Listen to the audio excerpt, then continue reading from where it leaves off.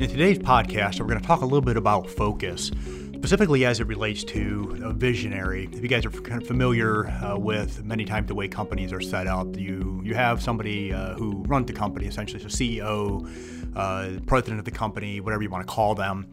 And many times that person has a profile of a visionary. And so it's a person who really kind of thinks at a really high level, and many times has a real difficult time stepping in to really get into the details of a company. And so many times they'll end up hiring an integrator, an operations person, someone to really kind of oversee the day-to-day. Over the last couple weeks, and kind of being on calls, and then actually on a trip out west. Ended up with a conversation. I noticed that it seems to be many times trying to get that visionary to sit down and focus in certain areas of the business can be very difficult. Actually, was on a call last week with this client out west, and the administrative assistant of the president of the company was telling me on the phone how they basically she prepares a list of agenda items for a meeting. The company owner will come in and sit down, and it seems to be that owner, that visionary, came up with their best ideas when they were sitting there having a conversation when they were supposed to be working through these agenda items, which kind of brought I wouldn't say frustration, but just kind of like a realization of trying to have to figure out another direction of coming to try to get the visionary to focus, to work through some very important issues in the company. And in my seat in my company, as I do a lot of strategy calls, and many times I'll get the company owner on those strategy calls and very much see a similar type of struggle as it relates to get the visionary to focus for a great period of time, or even a little bit of a period of time, to work through some important issues. But I think for that visionary, focus is extremely important. And what I'm going to do today is talk about basically 5 different areas where I think a visionary needs to focus within his or her business.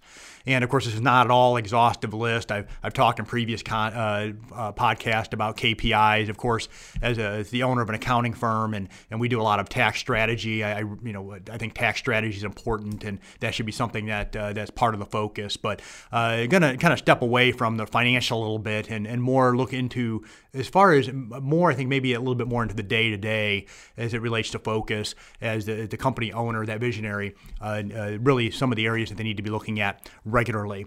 First of all, is that a purpose. So the purpose of a company is really to understand what you do and why you do it. So that visionary really needs to focus and keep the focus in front of them on what it is that they do and why do they do it. And this really needs to be the focus of all the communication that the company has. So everything from internal communication from the visionary, from the company's owner, down to the leaders that work kind of at that next rung down, and as it trickles down, all of that communication really needs to focus, needs to be the purpose of the company needs to be involved in every bit of that communication. It needs to be consistent as well. And the purpose really should be part of the story of all that's communicated as well throughout the company, both internally and externally. Secondly, continuing on that thought, is consistency of message. So messaging internally, messaging externally really needs to be clear, and it needs to be consistent. I was actually on a call earlier today and kind of joking about the company Chick-fil-A. Of course, they sell chicken sandwiches, but the mascot they use is a cow. Okay, and if you didn't understand kind of the brand, that could essentially create some brand confusion. But when we talk about consistency of message, that making sure that all communication and messaging not only is keeping the purpose of the company in mind, but also that you're consistent with your brand.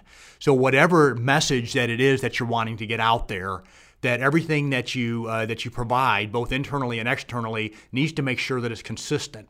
If you think of a company that maybe the message really needs to be more of a lighthearted one, versus maybe more of a serious one. I was in a meeting yesterday. In a meeting in regards to a daycare, and I was having a conversation with the owner of the daycare in regards to the content they're putting out, and making sure that understanding that all that content needs to be consistent in the way that it's delivered. And then as you're communicating with your employees, that you come with the same type of a flavor to the message as you deliver it. So consistency of message. Thirdly, focus on people and processes. So a company may have a CEO that oversees the day-to-day, but the visionary of the company really does need to keep people and process in focus. When I talk about people, making sure that there's that relationship with the people in the business, but also making sure that you're putting the right people in the right seats and that you're empowering those people to do the work. And we'll talk about that here in the next point. But a company may have a CEO or an integrator that manages process and people, but the roles and processes themselves need to be at the focus of the owner, or a focus of the owner. Making sure you have all the right people in the right seats and that all the processes are followed, efficient, and managed well. Number 4 is that of empowerment. So one area that the visionary needs to make sure they keep in their focus is to make sure that the employees and the leaders in the business are empowered to do the work. So allowing those that they delegate responsibilities to be empowered to be able to do the work. And then also the people are developed to be able to perform the work at their highest level. So that of empowerment. Number 5, and lastly, relevancy and responsiveness at the personal and at the company level. So making sure that the company is staying relevant, the company is responsive to the third parties, to the clientele, and they're responsive to each other.